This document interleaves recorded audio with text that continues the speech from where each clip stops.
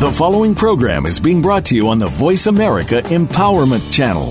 For more information about our network and to check out additional show hosts and topics of interest, please visit voiceamericaempowerment.com.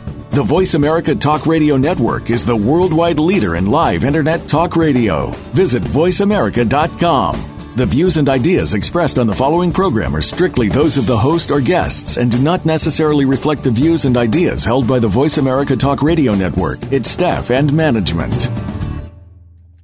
Help! I need somebody. Help!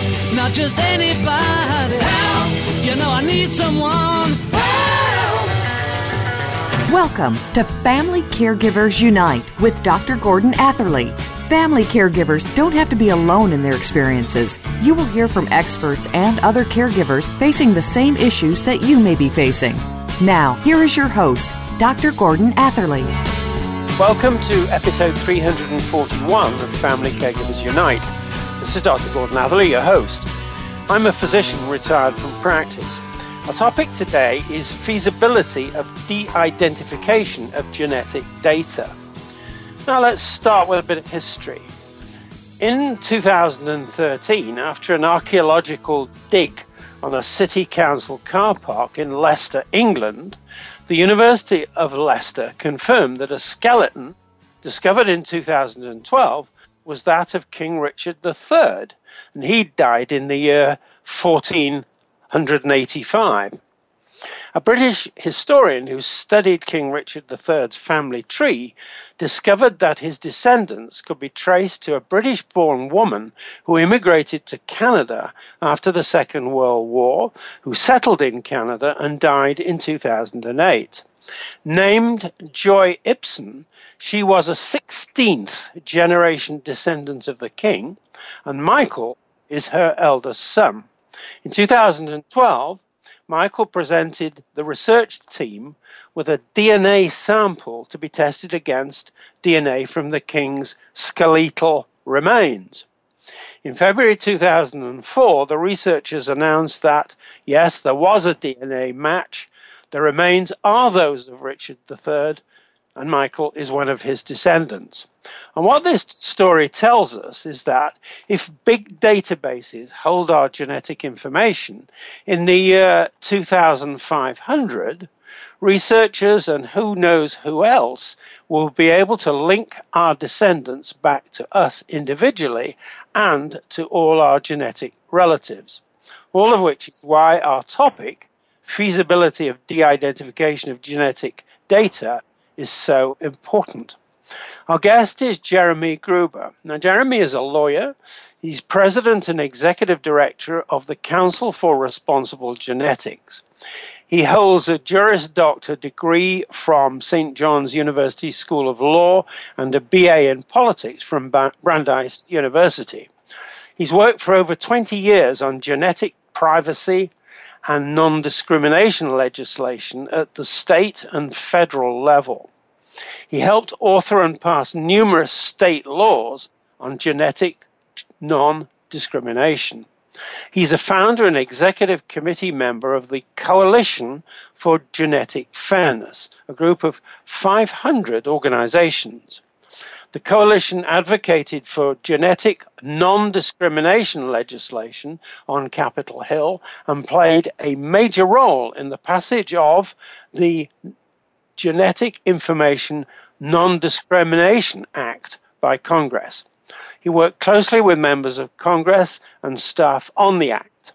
And he also led the successful campaign to roll back a controversial student genetic testing program at the University of California, Berkeley, in 2010. So, Jeremy, first of all, welcome to the show. Thank you for having me, Gordon. Great. And my very first question is, please would you tell us more about the Council for Responsible Genetics and its work? Jeremy? Sure. Well, the Council for Responsible Genetics was founded in 1983. It was really the first organization to be founded to deal with this emerging area of biotechnology. And the mission of the organization is to represent the public interest and foster debate about the many social, ethical, and environmental implications of emerging genetic technologies. So our work has really spanned a variety of different areas, from privacy and discrimination, as you just previously noted, to issues having to do with GMOs, genetically engineering humans and other types of cloning practices, issues of genetic determinism, biolab safety, really a wide range of disciplines that fall within the public interest in biotechnology. A huge range and a very significant range of things and questions. Now, we're going to be talking about genetic information. Jeremy, what is genetic information? Jeremy? Well, genetic information is a type of health information. It includes information about that is derived from a genetic test, or information that you even had a genetic test. But it also includes something that many people don't think of when they think of genetic information, and that is family history. Because even today, with genetic tests as sophisticated as they are, family history is still the most common type of genetic information that is being used, and it is the history of the health of your family. And that is your genetic information as well. Right. Now, I've borrowed something from your work, your website, and I'm turned it into a question. Would you please summarize for us why genetic information warrants special protection? Jeremy? Well, I would hope that all medical information was well protected, but genetic information is particularly important because it's a very robust form of medical information, and it reveals a variety of different types of information, not just health information, as I previously discussed, but also information related to identity, ancestry, like you talked about in your introduction, and paternity as well.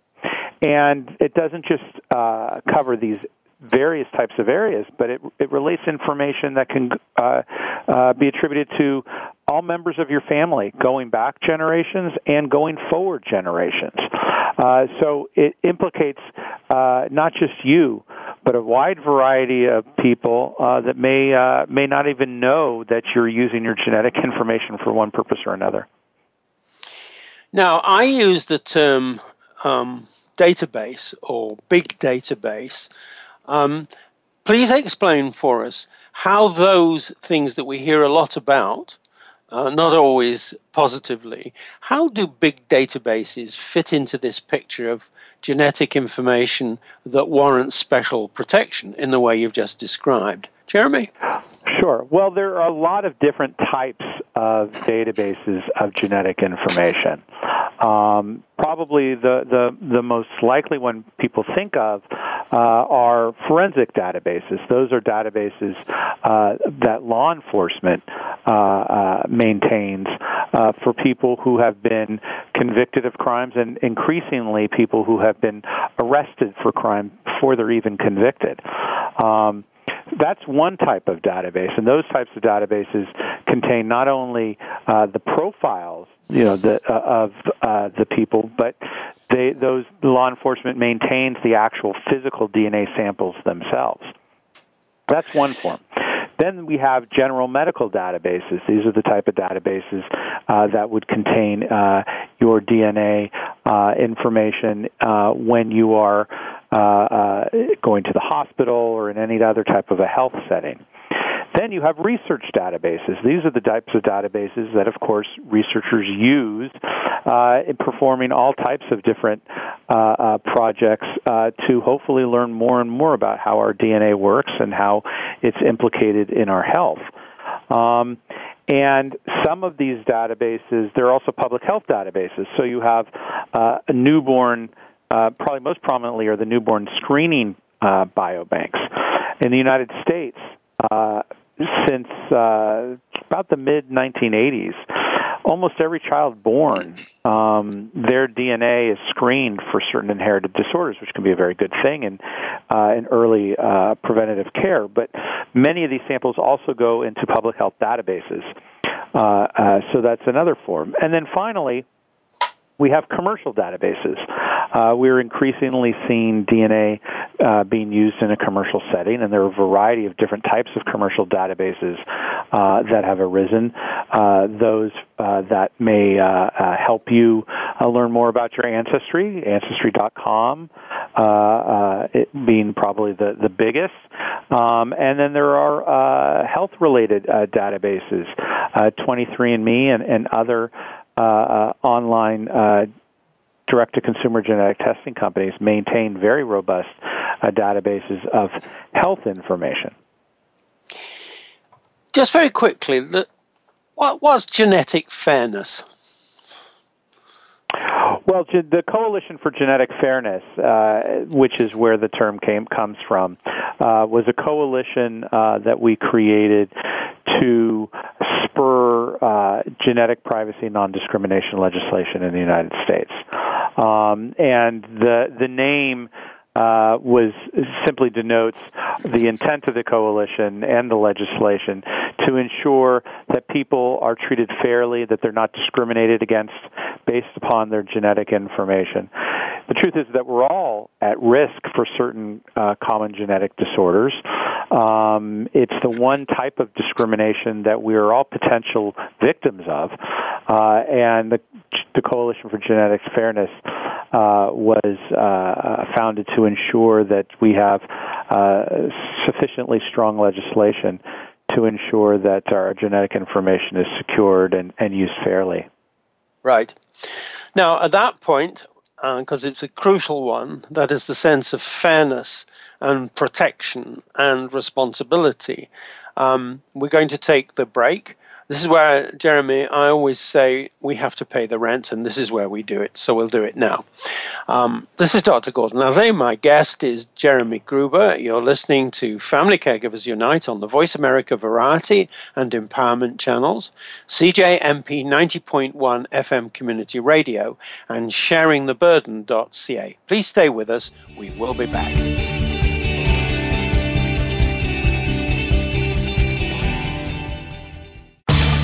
Change your world. Change your life. VoiceAmericaEmpowerment.com. Get ready to experience a more fulfilling lifestyle. Tune in to Direct Connect Empowerment with host Fee Mazanke. The show will feature guests who have changed their lives by using the Direct Connect coaching program or have worked with the same concepts that this program offers. By hearing how others have been transformed, you will be inspired to move forward. Direct Connect Empowerment with Fee Mazanke can be heard live every Tuesday at 2 p.m. Eastern Time, 11 a.m. Pacific Time on the Voice America Empowerment Channel.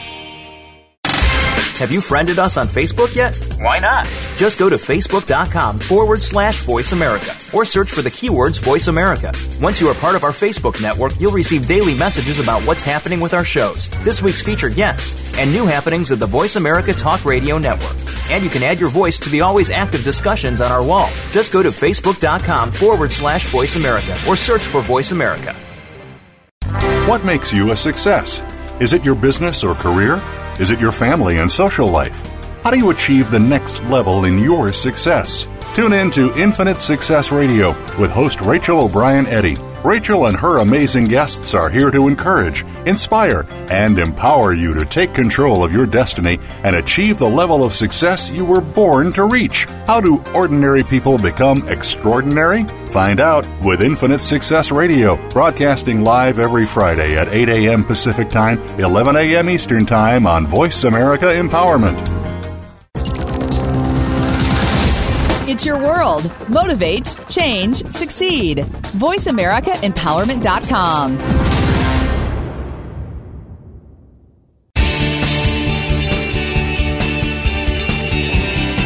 You are listening to Family Caregivers Unite with Dr. Gordon Atherley. If you have any questions or comments about our program, please address them by email to docg@familycaregiversunite.org. That's DOC, the letter G, @familycaregiversunite.org. Don't forget, you can catch new episodes of our program twice every week. Mondays on the Voice America Empowerment Channel and Tuesdays on the Voice America Variety Channel. Now, back to Family Caregivers Unite. Welcome back to our listeners to Family Caregivers Unite and Jeremy Gruber. Our topic is feasibility of de-identification of genetic data.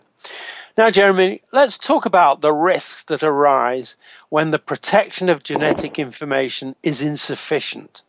So first question then is, what do you see as the greatest risks of harm that arise when the protection is insufficient for genetic information that is linked to identifiable individuals? Jeremy? Sure. Well, as we mentioned earlier, Gordon, the risk of discrimination is very high when genetic information is identifiable and accessible. That type of genetic information is of great interest to any type of entity that is interested in predictive information. And so everything from employers to different types of insurers, health, disability, long-term care insurers, mortgage lenders, really any entity that might find value in learning about your health history could use that information to make decisions that could affect you and your family for quite some time. So it's really important not only that information be de-identified, but that we have laws in place to prevent the access of that information by those types of entities. Now, that's probably the greatest risk, but of course, the ability to control your own information is a very important one, and privacy is something that most people hold very dear. And the idea that genetic information might be accessed, even if it's not particularly used to discriminate, but that it's access to learn something about you and your family, could be very detrimental to people. There was a case, for example, not too long ago, where information was taken by law enforcement in one particular case, and issues of paternity was learned about an individual, and those types of things can happen. So while that may not be as problematic as outright discrimination, it's still a really important issue in terms of how people think about their data and who might have access to it. Let me just follow up on something. Let's take the case of an employer who might, for one reason or another, come across our genetic information. In what ways could the employer use that to our disadvantage, that genetic information? Jeremy? Well, sure. Employers have two very strong concerns when it comes to health information and their employees. One, they want to make sure that all the training that they put into an employee doesn't go to waste, because that employee then has to take off a lot of time due to sickness for themselves or their family. And they're also facing very high healthcare costs. So there are very strong economic incentives for employers to acquire genetic information and to use it to make employment decisions ranging from failure to refuse to hire, to firing, to promotion decisions. And so employers in particular are and have been problematic in this area. There was one case, for example, where a woman in Connecticut had tested positive for the BRCA gene. That is a gene that has been linked to increased cases of breast and ovarian cancer. And when the employer discovered that, the employer actually terminated her employment, thought that she would become too costly, and decided that he had better choices among other employees. So these cases do happen. We did pass a federal law in the United States to prevent employers from accessing information. That doesn't mean employers won't try to access it in certain cases. That just means that now there's legal recourse. Right. Now, I'm going to take you to the next question, which really parallels what we've just been talking about, which is this. What do you see as the greatest risks of harm that arise when the protection is insufficient of genetic information that is linked not only to identifiable individuals, but also to their genetic relatives and descendants? What's the harm there, Jeremy? Well, of course, as the more robust information that is linked to your DNA, the more likely it can be used misused in a variety of fashions. And particularly when it comes to your family members, people have been, as we just talked about, people have been denied employment who are completely healthy because an employer thought that their dependent might become more costly. Similar types of stories have happened with various forms of insurance. So, this type of information can be very costly, not just to individuals, but to family members that they didn't even think were in jeopardy. Right. Now, I'm going to ask you about the situation as it is at present. So, right now, how and to what extent can genetic information in big databases be linked to identifiable individuals when the individuals' names are actually excluded from the database? What's your answer? Sure. Well, DNA is a very robust form of information, perhaps the most robust form of information that exists. And simply taking away a name is completely insufficient to ensure that data is de-identified. There was a time when we talked about anonymity. Well, anonymity doesn't really exist. Even de-identification has been shown to be a bit of a misnomer. In fact, in more and more research trials, people who are being asked to participate are being told that your DNA might be de-identified, but that it is not, will not be, and cannot be completely anonymous because of the recognition, as more and more work has been done, that this information can be re-identified. There's a pretty famous case that really sort of started the ball rolling in terms of shedding light on how information can be re-identified. It was a case that happened back in the 90s when a young healthcare researcher by the name of LaTanya Sweeney went to then Governor of Massachusetts William Weld, who had been trying to make health information more accessible. And she provided him a copy of his health record. She had actually been able to attach his name to his health record by some simple computer skills. More recently, there has been a lot of work on re-identifying specific genetic data. There was a case in 2008, for example, where Daniel Craig, a geneticist at a research institute in Phoenix, conducted a study to see if he would be able to identify people based on their DNA samples from a relatively large biobank, and was able to identify people even if their DNA was only 0.1% of the database. Another researcher at Mount Sinai School of Medicine conducted a similar study. And even more recently, just last year, in a famous study at the Whitehead Institute in Massachusetts, researchers were able to identify individuals from their DNA from a random selection of 1,000 people. It wasn't that long ago that the NIH actually had to close off what had been a publicly accessible database for fears that information could be re-identified. It's a real problem, and we're only just beginning to address this problem as genetic information becomes more and more accessible and more widely used. And there is research going on, particularly at Microsoft, for example, on finding new encryption techniques for controlling genetic data so that it can be used while it maintains its protected encryption status. But that's still in the research stage, and individuals who are in databases at this stage really need to know that while some databases may go to great pains to de-identify their data, it is not completely anonymous.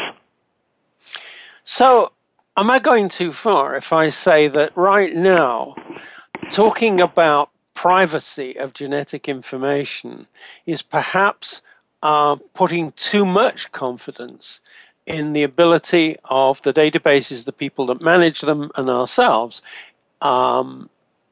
in protecting the genetic information of people whose names are not in the database, but whose data is in the database? Very long-winded question. Well, what do you think? Well, I think it's going to be, I think it remains a very important issue, and I think a large part of that issue is there's no transparency. So we don't know a lot about how individual biobanks work. There's no governing authority. There's no regulatory agency that requires any type of standards. So it's really up to particular biobanks and to set their own privacy policies, to abide by them, and those types of policies go, include everything from how that information is stored, to who has access to it, and on down. So right now databases are generally highly decentralized, which for privacy can be a very good thing. But what we're likely going to see more and more of in the future is a bleeding of databases, where data from one database starts to move into a database that the original person never even contemplated. Right. So what we really need is far more important rules and regulations to ensure that this data is secured and used appropriately. Okay. Now, we're going to have to take the break now, but that's something that what you just mentioned about needs for better protection and that kind of thing, that's going to be in our next segment. So let's take the break. This is Dr. Gordon Atherley, and my guest is Jeremy Gruber. You're listening to Family Caregivers Unite on the Voice America Variety and Empowerment channels, CJMP 90.1 FM Community Radio, and sharingtheburden.ca. Please stay with us. We're coming back.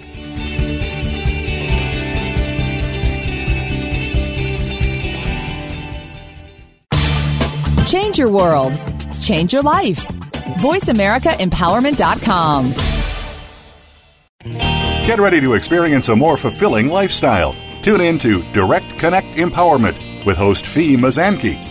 The show will feature guests who have changed their lives by using the Direct Connect coaching program or have worked with the same concepts that this program offers. By hearing how others have been transformed, you will be inspired to move forward. Direct Connect Empowerment with Fee Mazanke can be heard live every Tuesday at 2 p.m. Eastern Time, 11 a.m. Pacific Time on the Voice America Empowerment Channel.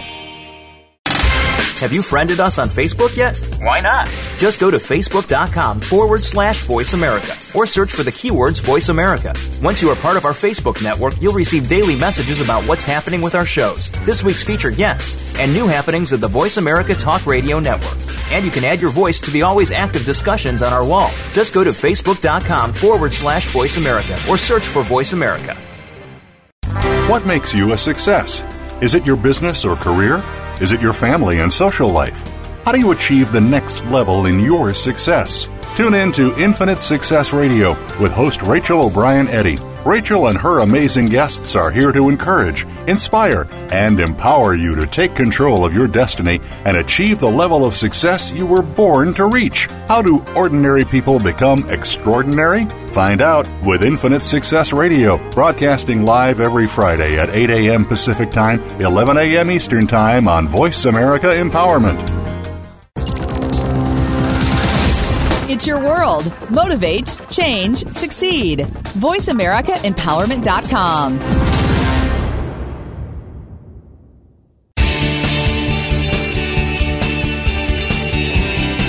You are listening to Family Caregivers Unite with Dr. Gordon Atherley. If you have any questions or comments about our program, please address them by email to doc DOCG@FamilyCaregiversUnite.org. That's DOC, the letter G, at FamilyCaregiversUnite.org. Don't forget, you can catch new episodes of our program twice every week. Mondays on the Voice America Empowerment Channel and Tuesdays on the Voice America Variety Channel. Now, back to Family Caregivers Unite. Welcome back to our listeners to Family Caregivers Unite and Jeremy Gruber. Our topic is feasibility of de-identification of genetic data. Jeremy, now let's talk about de-identification of records as a way to protect genetic information that can be linked not only to individuals, but also to their genetic relatives and their descendants. Now, first of all, you've already mentioned quite a lot about de-identification, but because we're hearing quite a lot about it, I'd like you to go into more detail. So, first of all, please would you explain to us what is really meant by de-identification of records that are kept in big databases or biobanks, as I think you call them, and how do they actually do that de-identification? Well, de-identification generally means the removal of personal identifiers from a type of information. So things like name, social security number, address, those types of personal identifiers that most people are familiar with, those are stripped away from the information. One of the big problems, of course, with de-identification is that for any information to be really valuable, you have to re-identify it. You have to be able to do research or do work with it that allows you to match it back to the donor. So de-identification is a privacy protective method, but it is you still in most cases will have a certain mechanism built in. Perhaps it's a number generated to match to that information that you can then use to re-identify it. Whatever the technique is, generally this type of data has mechanisms in place to re-identify it. Now, hopefully that's by the individual or organization that's been tasked with doing the work with the first place and with the consent of whoever donated the sample. But it's still a limiting factor. Let me just drill down a little bit further. When you produce genetic data that has none of those identifiers you've just been talking about, there's no name, there are no social insurance, social security numbers, those kind of things. But is there anything in the actual genetic data, string of numbers, that can be made to identify someone who has, for example, a particular disease or a particular pattern of genetic information, and that way find out who they are or who they might be? Jeremy? Absolutely. DNA is perhaps the most perfect biometric because no two samples of DNA are alike. Every person in the world, absent identical twins, has a unique DNA code. And that DNA code, depending upon the size of the database, that DNA code can be matched by looking for certain consistent matches.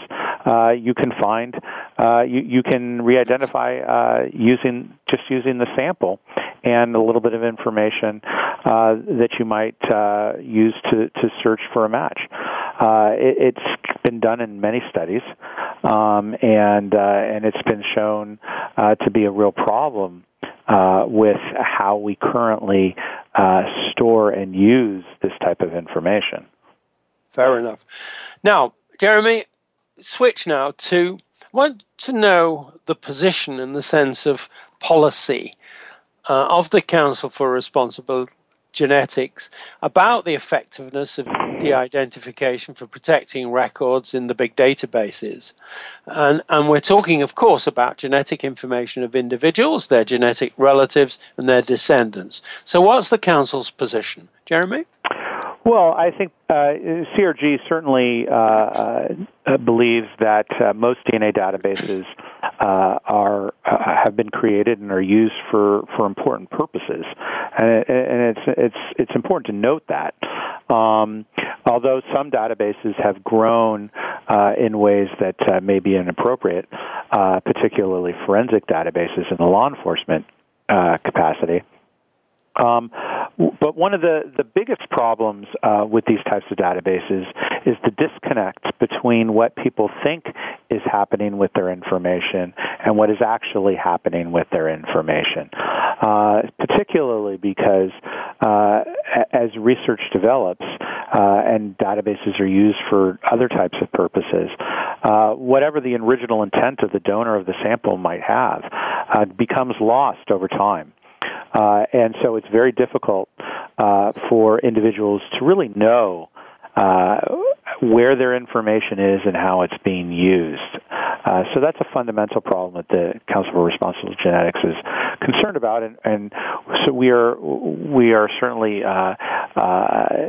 in favor of better privacy protections and fundamentally better regulations to ensure that the standards for these types of databases are high, that privacy is kept at a very high level, and that that there's a regular oversight to ensure that information is used in the way that people have expected it to be, and given permission too. That's right, isn't it? Well, and that's probably, Gordon, one of the biggest issues is, what exactly is informed consent when individuals donate their samples for a variety of different types of uses. Because oftentimes it's just truly not informed. They may have agreed that their sample be given to a database, but they may not fully appreciate exactly how that information is going to be used, and then what and where that information might end up.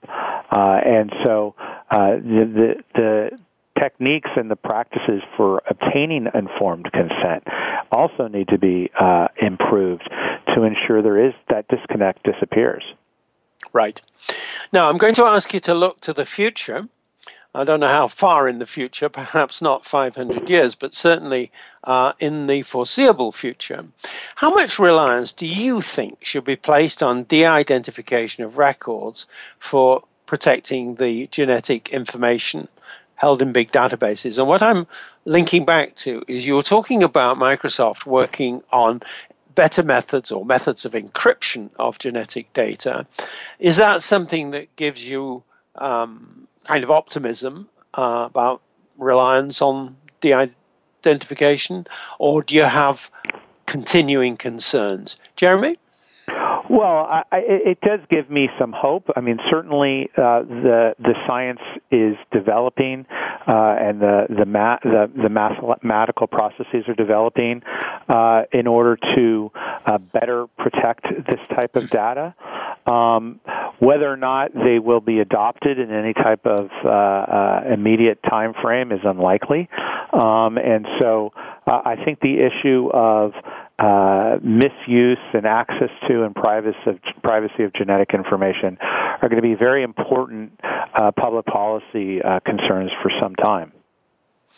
Now, I still want to stay with this question of the foreseeable future. One of the big users, I'm speaking from Canada at the moment, but I see this in governments pretty widely, is there's great interest in the kind of research that depends on genetic information. There's a certain amount of controversy about it, but nevertheless, governments are extremely interested in these kind of records, these kind of processes, and the uses of this information. That's a positive thing in some ways, but it also may lead to governments being unduly sympathetic to databases that aren't so well protected. Jeremy, what do you think? Gordon, I think there's no question. We're in an era of scientific discovery that is often characterized as big data. And in big data science, the purpose is to collect as much information as you can to try to identify correlations in data. And so there is a big movement to collect more and more genetic information for this very type of research.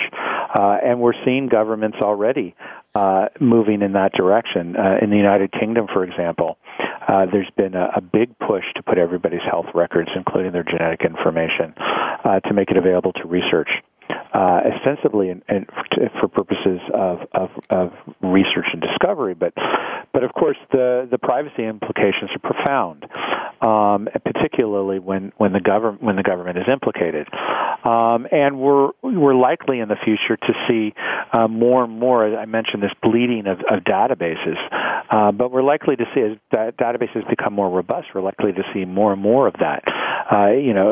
It's not hard to imagine, for example, a policeman who thinks somebody might have committed a crime and knows that their DNA is in a health-related database. It's not hard to imagine them trying to access that database in order to try to match them to an alleged crime.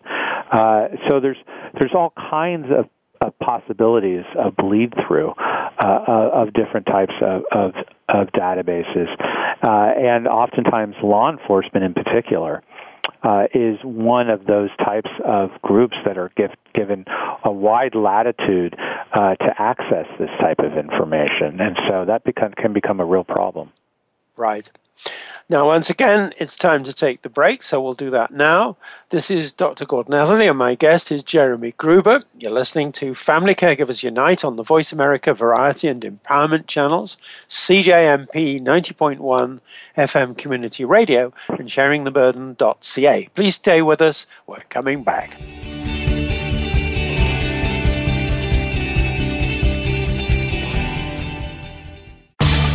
Change your world. Change your life. VoiceAmericaEmpowerment.com. Get ready to experience a more fulfilling lifestyle.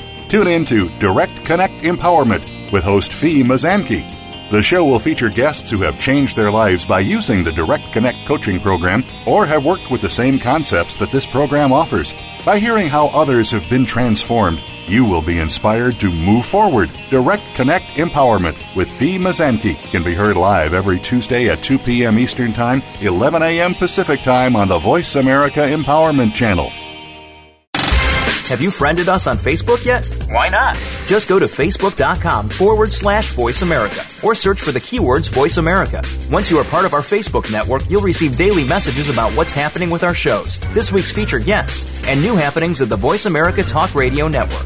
And you can add your voice to the always active discussions on our wall. Just go to facebook.com/Voice America or search for Voice America. What makes you a success? Is it your business or career? Is it your family and social life? How do you achieve the next level in your success? Tune in to Infinite Success Radio with host Rachel O'Brien Eddy. Rachel and her amazing guests are here to encourage, inspire, and empower you to take control of your destiny and achieve the level of success you were born to reach. How do ordinary people become extraordinary? Find out with Infinite Success Radio, broadcasting live every Friday at 8 a.m. Pacific Time, 11 a.m. Eastern Time on Voice America Empowerment. It's your world. Motivate, change, succeed. VoiceAmericaEmpowerment.com.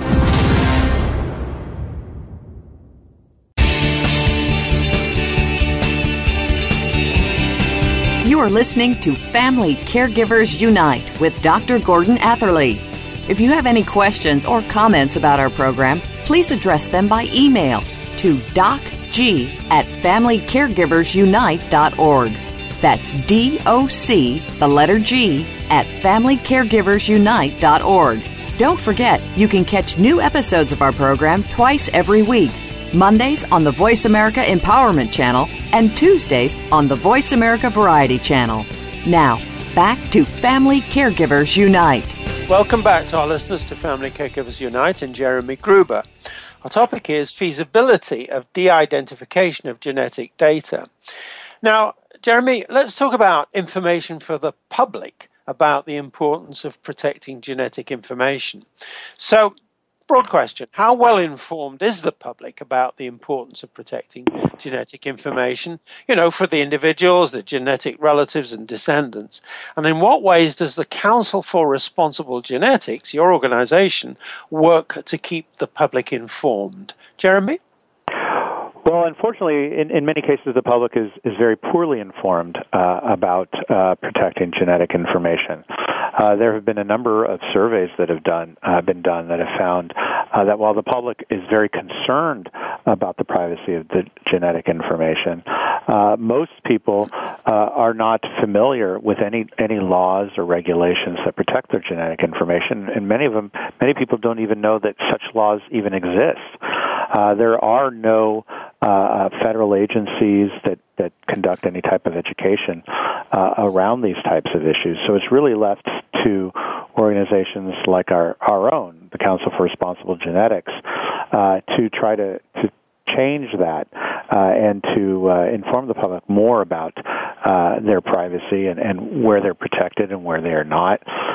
We do a lot of work, as you mentioned at the beginning of this conversation, on legislation. But we also do a lot of work in public education. We have a dedicated website and project called the Genetic Privacy Network at geneticprivacynetwork.org, where we have a lot of information about issues related to genetic privacy and discrimination, and a lot of helpful hints about how to protect yourself. Now, I would just like to ask you to say one or two things more about public information, in the sense that everybody, all organizations, government, healthcare systems, and the rest of it should be providing this kind of information. That is, saying to the public, here's why it's important and here's what we're doing. Would it be fair to say that the Council for Responsible Genetics is in fact the major informer of the public as things are at the moment? Jeremy? Well, that's certainly a role that we've taken on. I would hope that other entities would continue to do this type of work. Unfortunately, there a lot of the sort of the frontline responders, doctors and healthcare workers who would be often pressed with questions from the public about these types of issues are as misinformed or as most of the public are about these issues. And so, unfortunately, again, it's left to organizations like the Council for Responsible Genetics to try to make inroads in this area, and we've done quite a bit of work to push for better education across the United States, and we've made some good inroads. But unfortunately, there is no government-funded public education effort.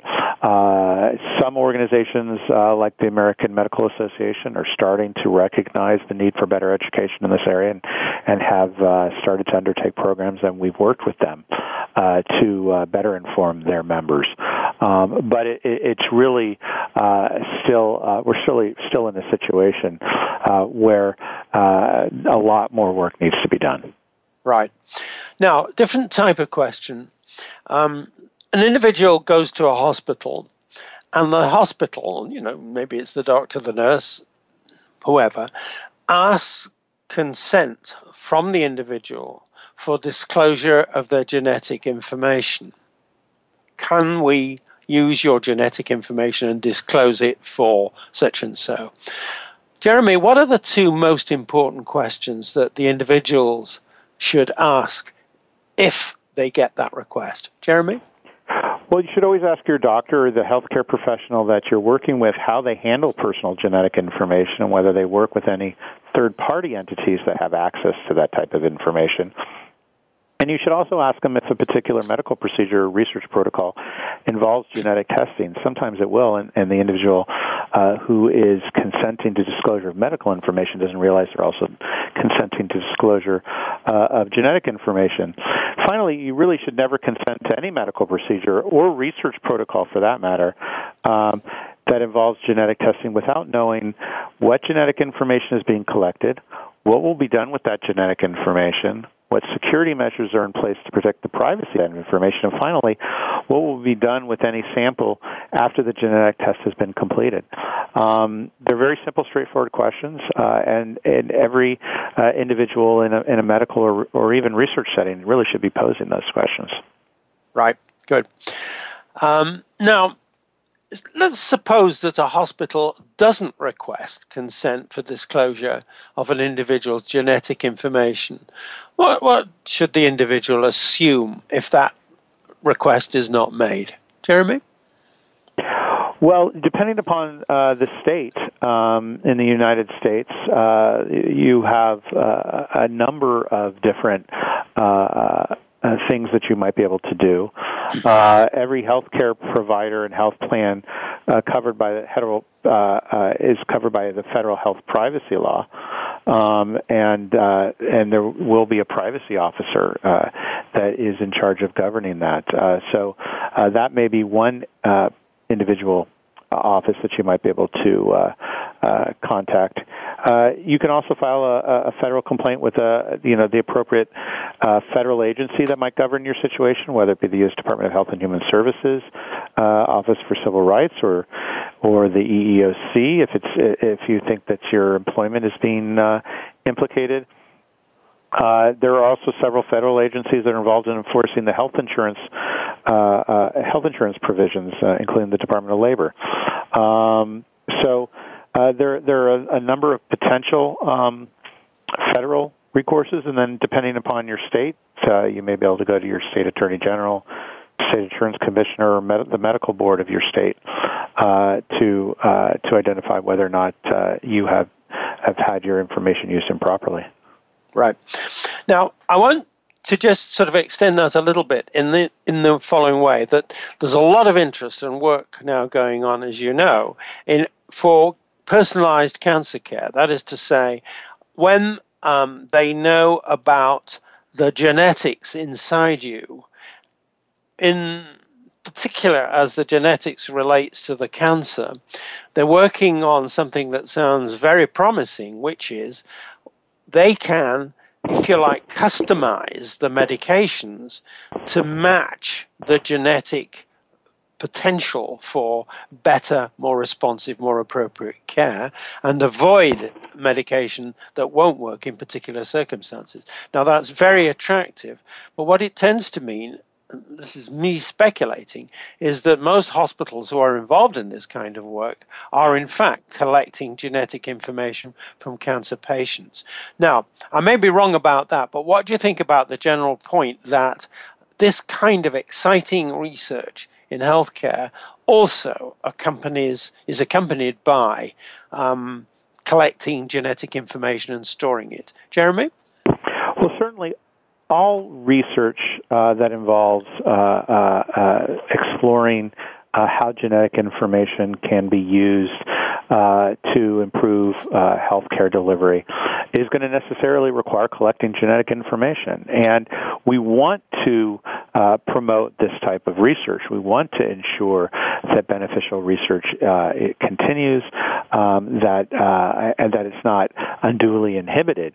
That's exactly why we need better laws and regulations in place to ensure that people are protected as this type of research continues. We also need these types of laws and regulations so that people feel secure enough to participate. Because people are not going to participate in sufficient numbers in research. They're not going to get tested for their own personal health reasons if they don't feel that that information is going to be safe and secure and not misused improperly. So it's really vital that we have a better structured system in place for all parties to ensure that the information is used to promote public health and welfare, and that individuals are protected. Right. It's a matter, too, of trust, isn't it, in the sense that we need to know that there's protection, but we also need to know that there's all this promising research going on that ultimately has a good chance of benefiting us. Now, unfortunately... You're absolutely right. I mean, the whole system of healthcare and research is based upon trust. And when that trust erodes, when people start to believe that what they're being told is not matching with what's happening with their information, the whole system begins to crumble, and we all lose. Now, unfortunately, we've come to the end of this very, very interesting and important episode, Jeremy. I hope that, first of all, we'll get an opportunity to talk again. But in any case, I want to thank you very much for the way in which you've explained the issues, the challenges, the risks, the benefits. And that way is going to be very helpful to our audience because of the way you've explained it, and also the sense of passion and caring that you convey in the way you describe these things. So if I say, keep up the good work, I'm not joking. I'm saying for the sake of all of us, people, you, your organization, and people like you need to enjoy success in your work because it matters. Now, I want to say thank you to our listeners. We'd like to hear your comments on this episode. And I'd just like to add that with Family Caregivers Unite, we're starting a new research project called Qualitative Research to find out what you, our listeners, think about important topics, such as the one we've just been listening to. Please email me if you're interested. Our next episode will be Autonomy for the Aged. Please join us, same time, same spot on the internet. Talk to you then. Thank you again for joining us this week for Family Caregivers Unite with your host, Dr. Gordon Atherley.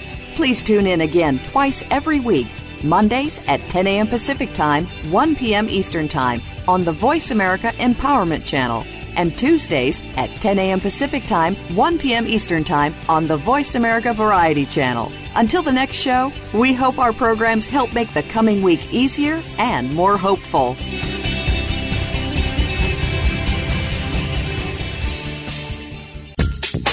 Thanks again for listening to the preceding program brought to you on the Voice America Empowerment Channel. For more information about our network and to check out additional show hosts and topics of interest, please visit voiceamericaempowerment.com. The Voice America Talk Radio Network is the worldwide leader in live Internet talk radio. Visit voiceamerica.com. The views and ideas expressed on the preceding program are strictly those of the host or guests and do not necessarily reflect the views and ideas held by the Voice America Talk Radio Network, its staff, and management.